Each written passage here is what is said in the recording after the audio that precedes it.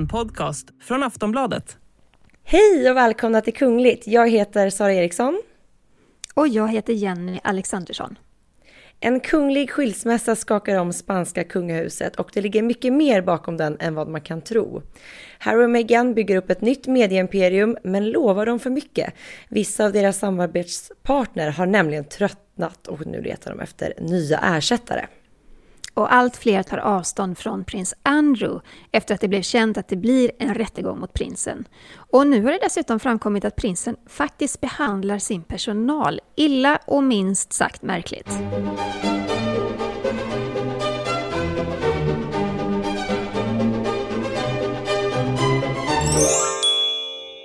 Men vi ska starta i Norge, för norska prinsessan Ingrid Alexandra, hon har precis fyllt 18 år. Och det är ju en stor dag. Myndighetsdagen innebär ju att den här tronföljaren kan ta ett kliv närmare det officiella livet och i allt större utsträckning sätta sig in i det kungliga arbetet och vara en del av det. Ja, prinsessan kommer ju en dag att bli kronprinsessa och sedan Norges drottning. Och det blir ju faktiskt den första kvinnliga statschefen på 600 år.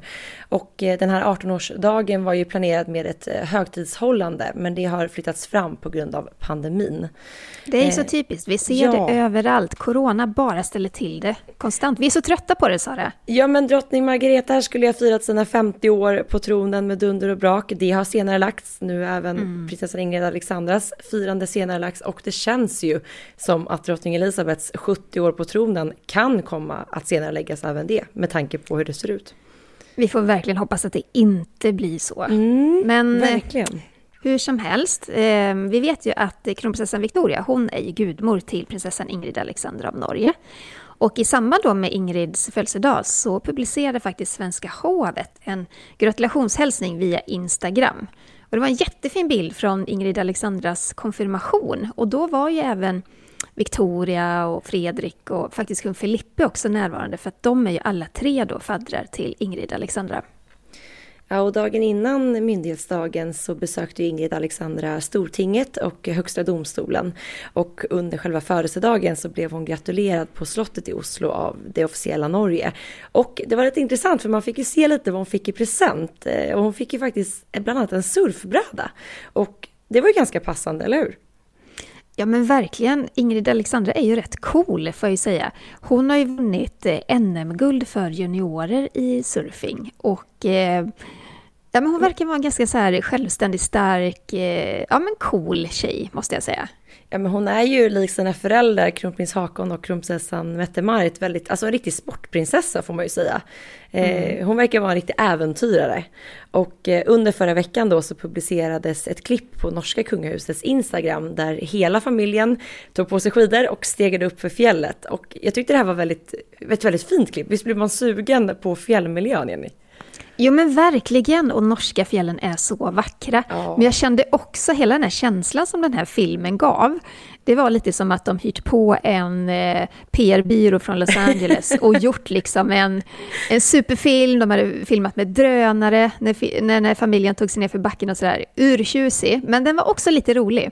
För i klippet så skojar då Ingrid Alexandra med sin pappa. Håkon då har sett en reklam på Instagram om campingstolar som är jättebra att ta med sig när man ska ut på tur. Men så visar då Ingrid Alexandra upp de här små stolarna och alla skrattar för att det är som små pallar i textil. Det max en skinka av rumpan på plats. Max. Den är inte avsedd för en vuxen rumpa, kan man ju säga.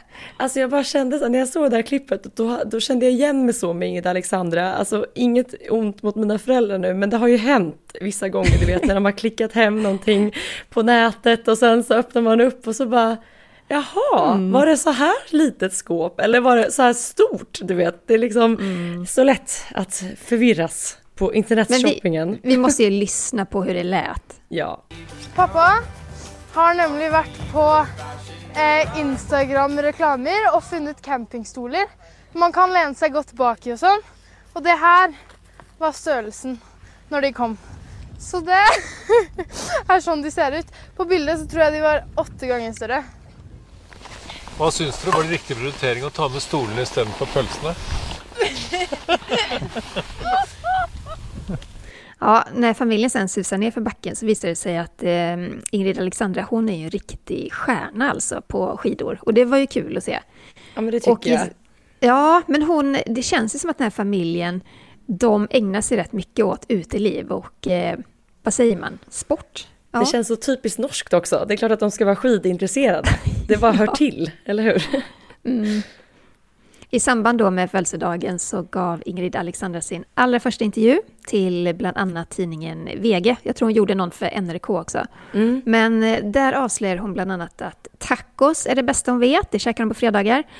Och de kollar på tv tillsammans på kvällarna, hela familjen. Allra helst då The Voice. Och hon säger då att det är föräldrarna som gråter mest då till programmet. Just det, hon berättade även att hon har ett ganska så dåligt morgonhumör. Och hon pratade även om att hon inte känt sig liksom annorlunda under uppväxten. Och det tyckte jag var kul att höra med tanke på liksom vad hennes faster, prinsessan Märta-Louise, berättat om sin uppväxt. Där hon liksom konstant vantrivdes i rollen som prinsessa och alla de här officiella framträdandena. Ja men verkligen. Det känns ju som föräldrarna har gjort någonting bra där. Mm. Och Ingrid Alexandra, hon berättar även att hon går ju inte i någon drottningsskola. Utan hon får goda råd av sina föräldrar och farföräldrarna också då när det behövs. Och så tog hon även upp den yngre generationen kungligheter i Europa i intervjun. Och det var då med norska NRK den intervjun. Så vi lyssnar lite på vad hon sa där. Jag är så heldig att jag har väldigt många jämnåldrande tronarvingar i Europa nu. Så jag hoppas ju att vi kan bruka varandra efterhvert. Ja, hur mycket kontakt har dere? Vi har ganska mycket kontakt, särskilt med Sverige och Danmark. Vi var och besökte Victoria, Daniel och Estelle och Oscar i sommar. Det var väldigt hyggligt. Men dere jämnåldrande, är det så att dere kommunicerar på Snap? Har dere en egen grupp för de unga kungliga i Europa? Inte ända, kanske det kommer efterhvert. Men nu är det ganska länge sedan vi har samlat alla sammen på grund av corona då.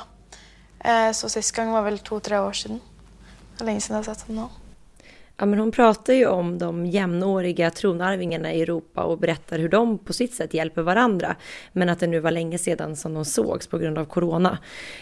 Hon berättar ju även att hon har mest kontakt med liksom svenska och danska kungafamiljen. Och hon tog även upp familjens besök här i Sverige. Då vi fick ta del av bilder när de hängde med kronprinsessfamiljen i somras.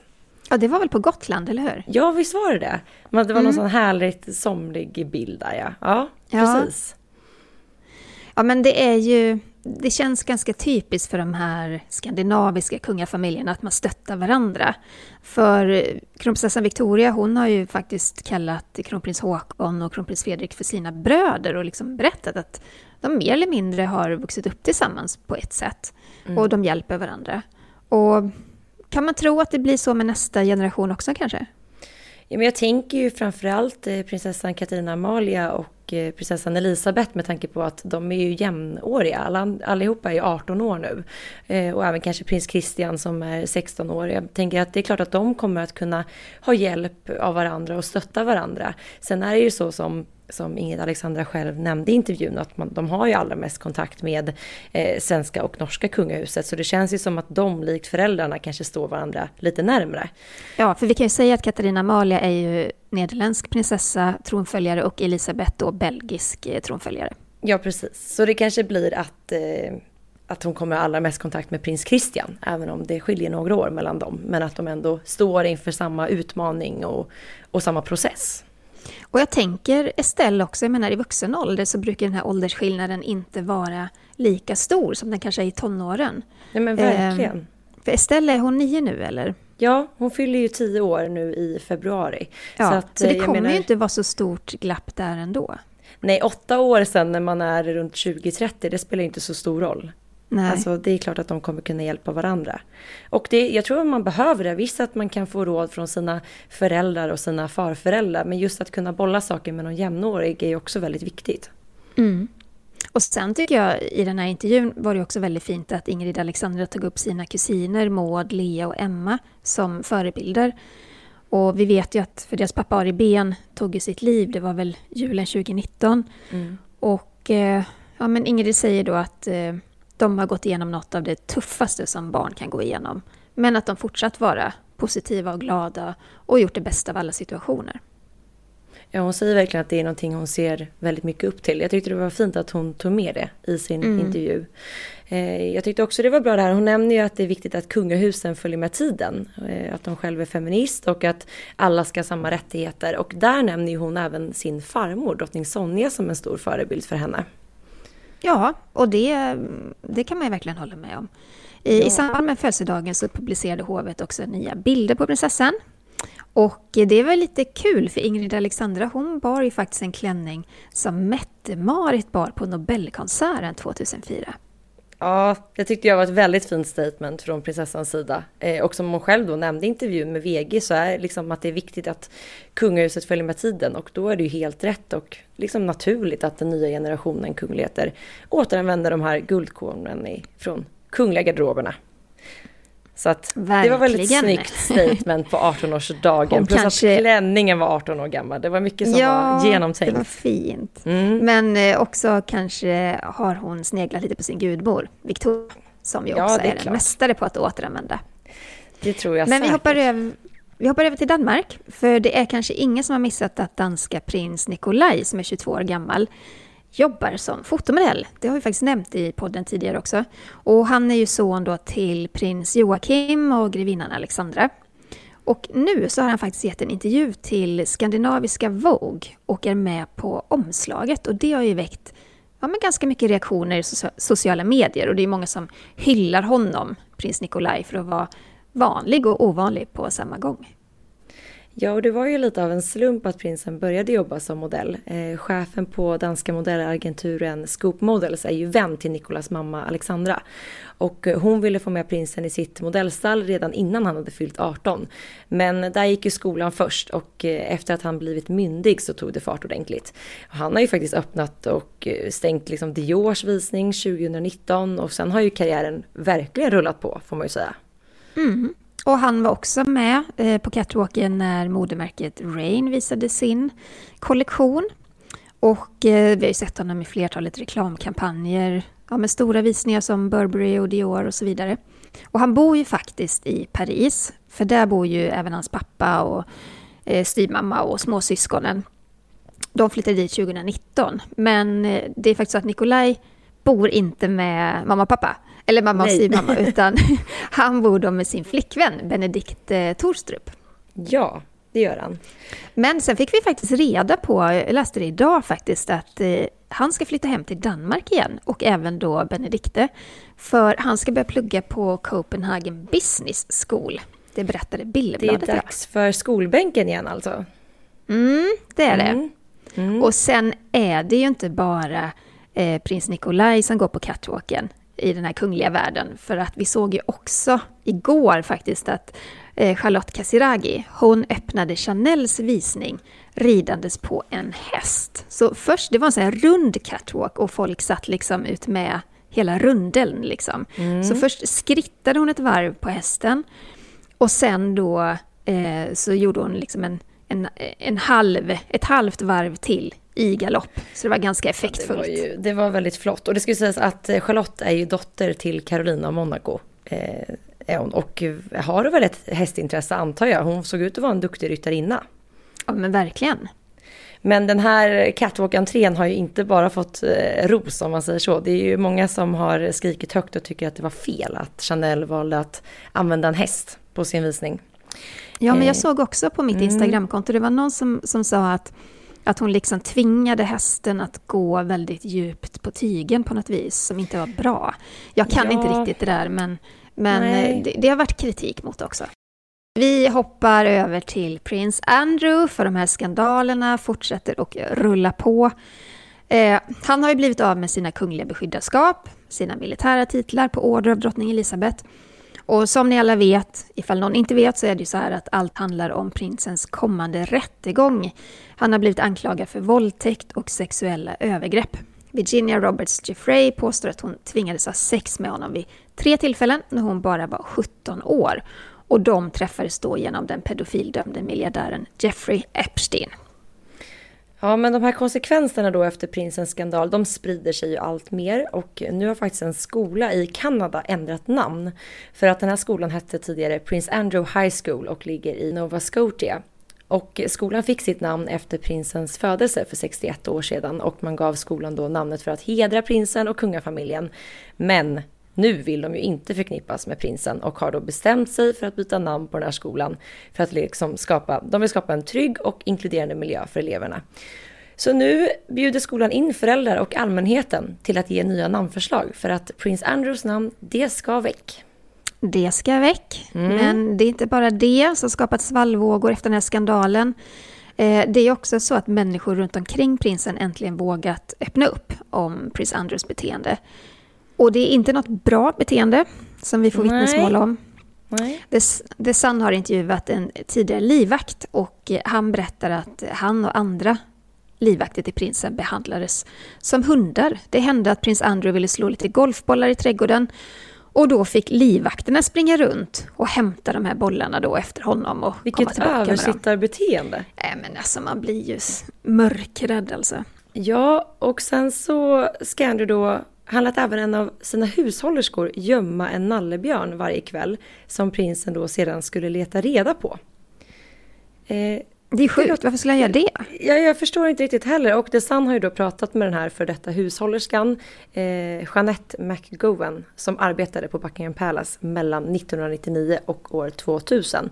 Och varje kväll så skulle björnen gömmas på ett nytt ställe och liksom prins Andrew roades då mycket av den här barnsliga leken. Det låter ju liksom som någonting jag gör med min brorsdotter som är 2. Alltså mellan 99 och 2000 då var väl han typ i 39-40 års åldern. Ja. Det är helt sjukt. Och en annan hushåll för att leta efter nallebjörnar, eller? Ja, men verkligen. En annan hushållerska som också blivit intervjuad, Charlotte Briggs, hon var tvungen att springa upp för 4 trappor till hans rum för att dra ihop hans gardiner i sovrummet. Det fanns då tydligen en liten glipa mellan gardinerna och prinsen hade bara skrikit då till Charlotte Briggs att kan du för i helvete inte göra en enda grej rätt? Alltså han ropade på sin hushållerska trots att han själv satt precis bredvid fönstret. Han kunde inte stänga till de här gardinerna själv. Och Charlotte hon berättade för The Sun att hon började gråta. Att hon ofta försökte gömma sig då när prinsen började skrika och ha sig. Och hennes, alltså kontentan i det hon säger då, det är bland annat då att prinsen har ju stridit under Falklandskriget och hyllades som en modig soldat. Men att dra ihop sina egna gardiner vägrade han att göra. Ja, och vid ett annat tillfälle så blev Charlotte biten av prinsens hund, en liten Norfolk terrier vid namn Bendix, som var döpt då efter Fergies favoritchoklad. Alltså, vad är det som pågår? Eller pågått, ja. Ja, Charlotte berättade för The Sun att hunden då blev rädd för dammsugaren. Och så bet han Charlotte jättehårt i benet så att det började blöda. Och det som hände sen var då att en butler förde vidare detta till prins Andrew, berättade vad som hade hänt. Och prinsen hade bara skrattat åt henne. Han hade aldrig bett om ursäkt, han hade inte pratat med henne om det. Och Charlotte säger då, citat så här: det är de små sakerna som säger allt om en person och hans karaktär, slutcitat. Och vi kan väl bara hålla med, Sara? Ja, men det är ju så märkliga, alltså det verkar aldrig ta slut på märkliga saker som dyker upp gällande prins Andrew. Det var lite intressant för jag gästade Riks FM igår och Star FM och när jag klev in i studion då så frågade de mig så här: exakt hur många timmar har du och din kollega Jenny pratat om Andrew i podden? Och jag kom fram till att ja, det har ju varit någonting nytt varje vecka sedan 2019. Ja, alltså verkligen. Det tar aldrig slut.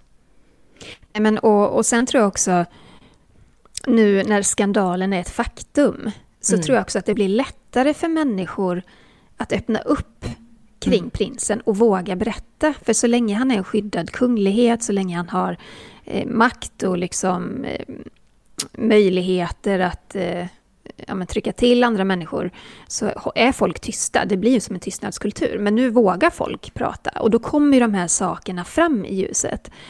Och jag brukar tänka så också att när jag träffar någon ny person, alltså innan jag var sambo och barn och sådär och man kanske dejtade, man kunde se på kille, där gäller ju tjejer också, se på en kille tycker jag att hur han behandlade till exempel servitriser eller serveringspersonal på restauranger eller taxichaufförer. Om de behandlades dåligt, då var inte jag intresserad kan jag säga. Nej, för det säger så mycket. Det där är så sant. Man liksom har varit på någon dejt någon gång så här. Och sen som du säger, när suttit på middag. Och så tycker man att de har en väldigt dålig ton mot liksom de som serverar. Då är jag direkt så här, nej. Om du har de här grundvärderingarna så kommer det aldrig funka. Så att precis som hon säger, de här små sakerna säger ju allt om en person. Och uppenbarligen har ju ändå betett sig väldigt illa bakom slottsväggarna mot sina anställda. Ja men verkligen. Och sen genom åren också det här fifflandet med lite pengar och att han liksom öppnar dörren till kungliga världen genom, men han liksom skott sig på sin kungliga status verkligen. Nej, smutsigt. Men den här gången kommer han inte undan. Nej, nu blir det rättegång. Troligtvis då i september. Det kommer vi såklart att fortsätta följa. En annan lite speciell, lite smutsig affär ska vi prata om nu. Vi ska prata om spanska prinsessan Cristina som är dotter till ex-kung Juan Carlos och även då syster till nuvarande kung Felipe. Det är så att hon och hennes man Iñaki Urdangarin ska separera. Det kan man ju tycka låter som en icke-nyhet och varför ska vi bry oss om det? Men det ligger ju mycket mer bakom det här än vad man kan tro. Ja, men vi måste ju faktiskt ta hela den här historien från början just för att man ska förstå vad som ligger bakom allt detta. Prinsessan Cristina och hennes man Iñaki Urdangarin blev ju skandalomsusade 2011 när de blev misstänkta för korruption och skattebedrägeri. Och inför domstolsförhandlingarna så riskerade då Cristina upp till 8 års fängelse och hennes man Iñaki riskerade ett straff på 19,5 års fängelse. Så det var inte nådigt. Nej, men det säger ju att det är allvarliga anklagelser. Och Iñaki Urdangarin, han anklagades då för att tillsammans med sin kompanjon Diego Torres ha överfört ungefär 60 statliga miljoner kronor från sin välgörenhetsorganisation Instituto Nos till olika skatteparadis. Och det är inga små summor vi talar om. Och de här pengarna då, de ska bland annat gå till att betala parkeringsböter, superlyxiga resor, stora födelsedagskalas för de 4 barnen, en ledarskapskurs till Cristina enligt spanska medier. Så att de har verkligen använt de här pengarna. Intressant att de trodde att de skulle komma undan med det. Men det är ju mäktiga människor och de tror att de står över lagen. Man ser det ju gång på gång. Ja, och de här undansmusslade pengarna då gick ju in i företag som Cristina ägde till hälften tillsammans med sin man. Ett kreditkort var knutet till det här företaget och det är med det som man då ska ha betalat för familjens lyxliv. Men Cristina stod i rätten och frånsade sig allt ansvar och hon påstod ju att hon inte hade någon aning om vart de här pengarna kom ifrån. Men Diego Torres då, Iñakis kollega, han kunde visa upp mejlkonversationer som verkligen bevisade att Cristina var mycket väl medveten om vad som pågick. Så hon åtalades då också för skattebrott och penningtvätt. Och det var faktiskt första gången som en spansk kunglighet stod inför rätta sedan monarkin då återupprättades 1975. Ja, och sen i februari 2017 så dömdes ju Iñaki till fängelse i 5 år och 10 månader. Och prinsessan Cristina fick även betala 2,5 miljoner i böter. Så att, det var ju någonting historiskt kan man ju säga att de blev dömd som kunglighet. Ja, alltså jag tror att det var så här om jag förstått spanska medier rätt att hon blev liksom inte dömd för det här med skattebrott och penningtvätt, men hon fick betala böter för att hon hade skott sig på sin mans brott helt enkelt. Okay. Ni lyssnare, ni får gärna mejla kungligt@aftonbladet.se om ni har förstått det på ett annat sätt. Men så har jag tolkat det som har skrivits i alla fall. I juni 2018 så fördes då Iñaki till fängelseanstalten Breva Avila utanför Madrid och han fick själv välja anstalt. Se där! Och han valde ett kvinnofängelse som hade ynka 5 celler för män. Det låter ju väldigt bekvämt. Slippa liksom trängas med en hop kriminella män, eller hur? Ja men verkligen. Och lyx att få välja helt plötsligt. Verkligen. Och kungahuset hade ju dragit öronen åt sig redan 2011 då det började nystas i den här korruptionshärvan. De distanserades ju då ifrån Iñaki och kung Juan Carlos förbjöd honom från att delta då i officiella evenemang och hans biografi tog bort från kungahusets hemsida. Och efter att då kung Felipe tagit över som kung så fråntog han även sin syster och svågen då titlarna som hertig och hertiginna år 2015. Jag tror att det var redan den här första veckan som han var nybliven regent. Så att det var ju något han snabbt tog tag i verkligen. Men han har ju verkligen, förlåt att jag med, Filip har ju verkligen fått så här städat undan. Alltså när han blev kung, han har ju verkligen fått så här städat rent för att liksom kunna behålla liksom kungahusets anseende. Vi har liksom ex-kung Jean Carlos, allt som han har fifflat med. Vi har den här systern och hennes man. Alltså det har ju verkligen varit mycket så här att ta tag i för Filip. För att liksom... Han var nog så illa tvungen tror jag. Ja. Därför att kritiken mot det spanska kungahuset har också varit massiv. Och det började med de här avslöjanden med Jean Carlos och penningfiffel och otrohet och diverse konstiga resor och sånt där. Det tredje, så att säga. Ja. Och sen är det också så här att Iñaki och Cristina, de blev på ett sätt symboler för den här utbredda korruptionen i Spanien. Den här rättsprocessen har ju pågått i flera år och det blev ju också så att Iñaki och Cristina lämnade Spanien. För först bodde de i Washington och sen flyttade de till Genève. Och där bodde ju hon, medan han då satt i fängelse så har ju hon, Cristina, bott kvar där hela tiden. Och det har ju varit enorma protester och liksom hat mot dem som har gjort att det var omöjligt att bo kvar. Och de har ju också 4 barn tillsammans. Man kan ju hoppas att barnen ändå förhoppningsvis varit lite mer skyddade mot det här hatet. Ja, verkligen. Och Cristina har ju hela tiden stått vid sin makes sida och trots det här fängelsestraffet och domen då. Deras kärlekssaga har ju varit väldigt stark redan från allra första början. Han var ju tidigare en stor handbollsstjärna och de träffades ju då i samband, eller träffades på OS 1996. Och Cristina har ju stått vid hans sida i alla år trots skandalerna och rättegångarna.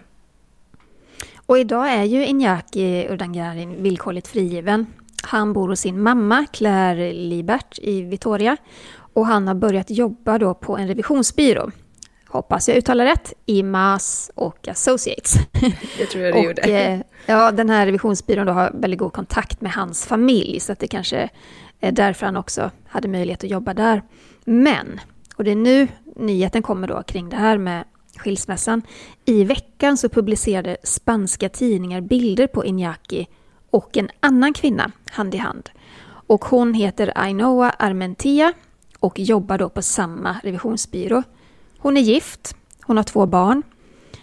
Hon bor kvar med sin man i den gemensamma lägenheten, men det sägs då att hon håller på att avsluta äktenskapet helt enkelt. Ja, okej. Ja. Och det här väckte ju jättestarka reaktioner. Alltså alla spanska tidningar har ju skrivit om det här. Och det tog ju bara sedan några dagar efter att de här bilderna på Iñaki publicerades. För då kom det ju sedan ett uttalande ifrån Cristina att då efter 24 års äktenskap ska paret skiljas. Hon sa så här, citat, eller uttalade sig så här. Vi har gemensamt kommit överens om att avsluta vårt äktenskap. Vår hängivenhet till våra barn kommer alltid att bestå.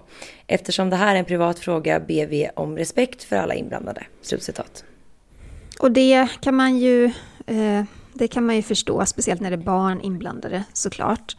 Men den här revisionsbyrån, de har ju haft paparazzi utanför sina portar ända sedan de här första bilderna publicerades. Och hon, Armentia, hon har ju vägrat svara på frågor. Men däremot så, jag tror något av barnen som är lite äldre har sagt någonting till någon tidning om att det kommer att lösa sig. Och det verkar som att prinsessan Cristina också kände till den här relationen, att det var ingen chock för henne. Men det är klart att när det blir officiellt så kanske man ändå tar beslutet att nu skickar vi ut det här uttalandet. Mm.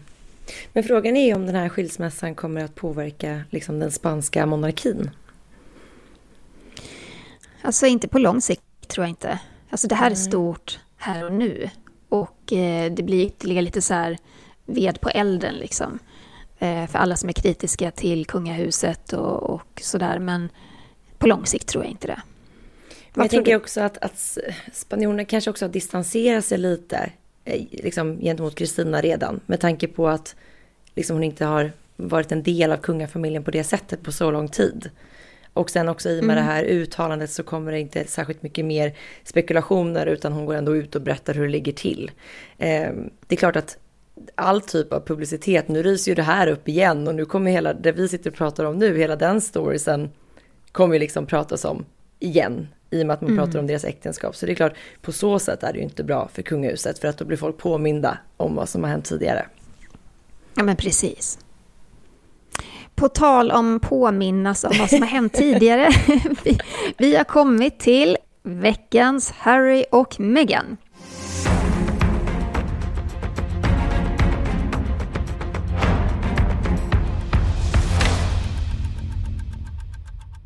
Det är nämligen så att Harry och Meghan håller på att bygga ett medieimperium, i alla fall om man får tro amerikanska och brittiska medier. Men för en tid sedan så blev det känt att prins Harry och Meghan, de har registrerat 11 nya företag. Och de har inte registrerat dem i Los Angeles där de bor utan i Delaware som beskrivs som ett skatteparadis. 7 av företagen är kopplade till nöjes- och medieindustrin och frågan är vad de har i pipen nu, det undrar jag. Ja, men vad har de inte i pipen? Förra året så signade de ju en miljardaffär med Netflix och med Spotify.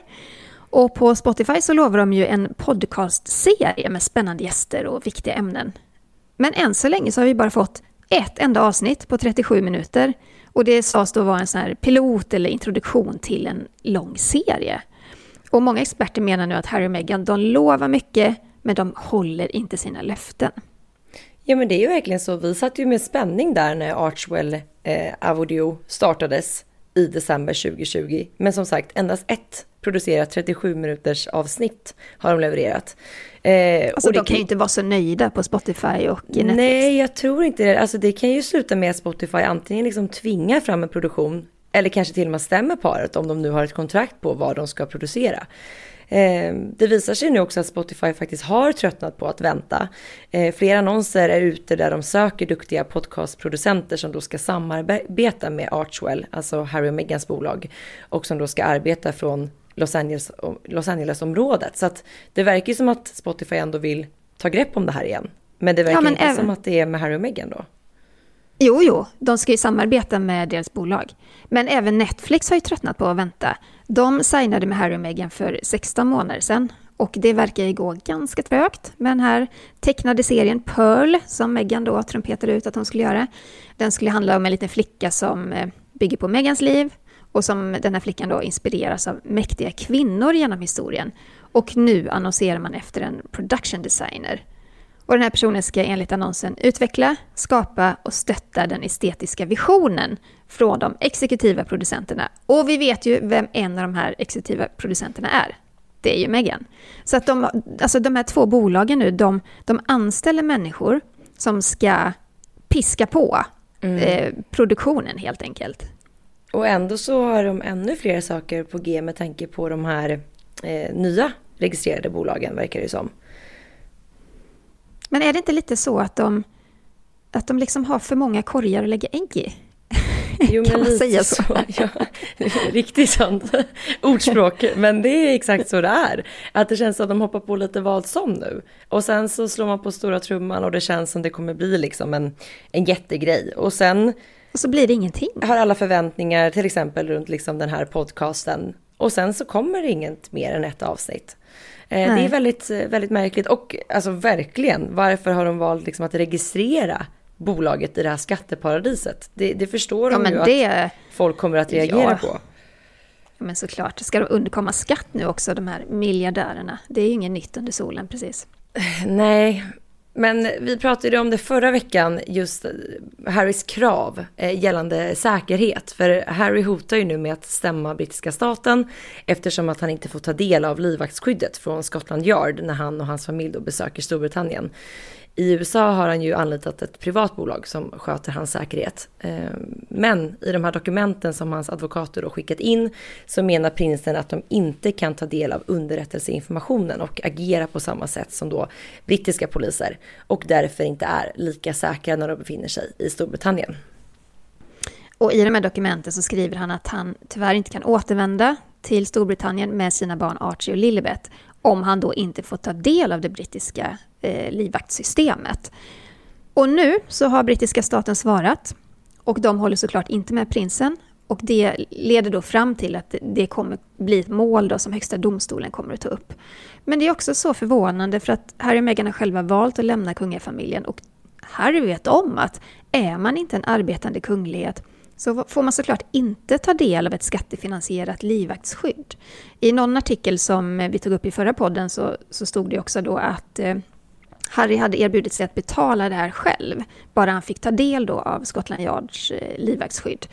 Men även det verkar han ju fått nej på, om det nu stämmer de uppgifterna. Ja, jag tycker det är lite märkligt att allt det här ska hela tiden ske på någon offentlig arena liksom. Att det känns som att det ska skrika så högt hela tiden för att få det paret önskar. Och det enda som händer är att sprickan inom familjen blir liksom allt djupare, framförallt liksom offentligt, utåt sett. Och det är i sin tur så här, det är klart att det har negativ påverkan på den brittiska monarkin. Ja, men Harry framstår ju också som en bråkmakare i det här, tycker jag. Ja. Men enligt brittiska medier då så har han börjat föra hemliga samtal med sin pappa prins Charles i ett försök då att läka den här sprickan. Och det här ska handla om att Harry och Meghan gärna vill vara med på drottning Elisabeths platina-jubileum i sommar. Och enligt en källa då till The Sun så ska det ha förekommit flera samtal. Och vad man då kallar en upptidning i den här relationen mellan Harry och prins Charles. De ska tydligen ha haft trevliga samtal. Men källan säger även att det finns en känsla av att Harry vill komma in och närma sig familjen igen. Och att det också handlar om inte bara platina-jubileet i sommar, utan att det ska hållas en minnesstund för prins Philip i Westminster Abbey i mars eller april. Men det ska sägas att det här retar ju även upp britterna, för att många reagerar nu på detta och anser att prins Harry försöker liksom att lappa ihop den här familjerelationen för att då få stöd och ekonomisk hjälp med det här livvaktsskyddet, i och med att det kommer ju väldigt samtidigt, båda de här två grejerna. Ja, och i de här dokumenten så har han ju också hotat med, det är ju ett hot kan man ju säga mot familjen, att ja, men då får ju inte ni träffa Lilibet och Archie, för jag kan inte ta med min familj till Storbritannien. Det är ju lite ett sätt ultimatum och utpressning ändå. Ja, alltså turerna tar aldrig slut. Nej, jag säger bara så här, Harry, du kan anlita ett privat bolag även i Storbritannien. Det går jättebra, det kostar pengar, men du kan göra det. Hoppas han lyssnar på podden och får ta del av dina kloka ord. Mina arga ord. Arga ord. Men vi stannar i Storbritannien, tycker jag. Det är alltid spännande det här med mat, Sara. Ja, men faktiskt. Alltså, det tycker jag. Är du matintresserad, Jenny? Jag är intresserad av att äta mat. Jag är inte intresserad av att laga mat. Bästa kombon. Ja. Du då? Du lagar väl ganska mycket mat? Jag lagar ganska mycket mat. Jag tycker, sen jag blev vegetarian för 4 år sedan, så har jag tyckt att matlagning har blivit mycket roligare. När jag får liksom hitta nya grejer att laga, och mycket på nätet och Instagram hittar jag mycket recept. Så jag lagar ganska mycket mat. Sen om jag är duktig vet jag inte, men jag äter i alla fall. Då ska jag inte säga vad min favoriträtt är. Är det något så riktigt köttigt? En blodig köttig biff. Ja, Gud, exakt. så gott. Nej, det är inte för mig. Men nej, det är bra. Det är bra. Man ska äta mindre kött. Det ska man göra. Det ska man göra. Det är faktiskt en fråga, tycker jag, som cirkulerar ganska ofta, just här: vad äter kungligheterna och vad har de för favoriträtter? Vi ser ju bara dem i det här officiella rummet där de sitter på Nobelmiddagen och äter någon liksom finsmaklig meny. Men där bakom liksom vid fredagsmyset, en vanlig lördagkväll, man undrar ju så här: vad äter ni? Alltså kungen har ju avslöjat att han är väldigt duktig på att göra en soufflé med Kalles kaviar. Jag tror till och med att det receptet var med i någon så här receptbok ifrån 80-talet eller någonting. Vi vet också att han gillar kräftor. Han tycker om kräftskivor. Lite mat och fest samtidigt. Men han är också ganska förtjust i dadlar faktiskt. Just det där har vi pratat om. Och sen vet vi att prinsessan Madeleine gärna vill ha ostron, framförallt på julbordet. Och sen så sägs det även att hon inte äter något rött kött, men att vitt kött går bra i form av liksom kyckling och fisk typ. För det kom ju fram där i samband med hennes bröllop. Jag tror en av de här kockarna sa det, att det får inte serveras något rött kött där. Victoria, hon dricker ju hellre te än kaffe. Det sägs också att hon är lite känslig mot laktos, att det får kockarna ha koll på helt enkelt. Ja, och sen avslöjade Ingrid Alexandra att tacos är favoriträtten och att den norska kungafamiljen sitter och käkar tacos på fredagar precis som vi gör. Och drottning Elisabeth, hon gillar tydligen mango och karibisk mat. Och till frukost så äter hon alltid samma sak, det har hon gjort i åratal. En skål med flingor, en kopp te, givetvis English breakfast. Och fram tills i höstas så drack hon faktiskt en martini om dagen. Men nu har läkarna satt stopp för det. Hon är ändå 95 år gammal. Det låter ju som att man ska ta efter drottning Elisabeths koncept ändå, tycker jag. Ja, verkligen. Ja. Det sägs ju även att prins Charles har någon form av förkärlek för plommon. Särskilt de som då kommer från hans egna trädgård i Highgrove. I Highgrove, just det. I Highgrove. Och prins George, han älskar tydligen spaghetti carbonara. För det har hans pappa, prins William, avslöjat. Och de har pratat om sina egna favoriträtter också. Det är vi inte riktigt vana vid. För att när en kunglighet avslöjar att jag älskar det här, då brukar det vara så att de får äta det på så många officiella tillställningar. För att arrangörerna då vet att men det här är en favoriträtt i alla fall. Men vad är det de käkar då, Sara? Nej, men det är ju då... Kate har ju berättat att hennes favoriträtt är curry. Men att hon då inte kan dela den med prins William. För att han tycker att hennes val alltid är för starkt och för kryddigt. Och William i sin tur då berättar att hans favorit är chicken masala. Men var tydlig med att den absolut inte ska vara för starkt kryddad. För att han gillar inte stark mat. Jag är team William här. Jag är team Kate. Gillar du starka grejer? Ja, men jag tycker om stark mat. Mycket kryddor. Men sen har de en annan grej för sig också. För att vid ett officiellt besök då, det var väl samma besök, så ska William ha pekat på en vit soffa och så har han så här skämtsamt sagt att håll pizzan borta från soffan. Varpå Kate då svarade att William är en mardröm med just det beteendet att han käkar då pizza i soffan. Och det blir såklart fläckar om det är en vit soffa. Om man är lite drullig, ja. Så det, frågar man Kate, får man inte käka sån mat i familjens soffa. Får man käka pizza i din soffa, Jenny? Ja, kan man få. Jag har en ny soffa, men jag har faktiskt täckt den med filtar. För jag har också en busig 7-åring hemma. Så att jag riskerar ingenting. Däremot är min soffa grå. Så att det syns inte lika väl på en sån. Nej, men det är bra. Det är bra. Du, vi har fått en lyssnarfråga också. Lena undrar så här. Stämmer det att prins Daniel har fått en hedersdoktortitel? Vilken bra fråga från Lena. Och ja, det stämmer ju. Karolinska institutet har ju utsett prins Daniel till hedersdoktor för hans insatser för folkhälsan och främjande av en hälsosammare livsstil bland barn och unga. Minskade hälsoklyftor och stöd till medicinsk forskning och utbildning. Och i april kommer han då att få ta emot sin doktorshatt i samband med den här högtidliga... Ja, promoveringen i Stockholms stadshus, ja. Just det. Precis. Det är ju spännande. Och tidigare har ju både kungen och drottning Silvia och prinsessan Cristina hedrats med de här såna doktorshattar. Så att Lena hade rätt där i sin fråga. Det stämmer. Det stämmer. Hörrni, vill ni ställa fler frågor så mejlar ni till kungligt@aftonbladet.se så tar vi upp dem i podden. Ja, och glöm inte att följa oss på sociala medier. Var hittar man dig, Jenny? Främst på Instagram, där heter jag kungligt med Jenny. Och du då, Sara? Mig hittar ni på royalistan.se. Det går fort att spela in ett avsnitt, Jenny. Nu har vi liksom... Ja, men det gör det. Tack snälla för att ni har lyssnat och vi hörs ju nästa vecka igen. Det gör vi. Ha det så bra. Hej då! Hej då!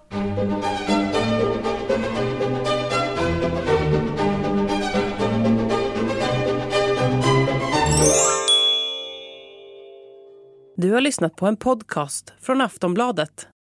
Ansvarig utgivare är Lena K. Samuelsson.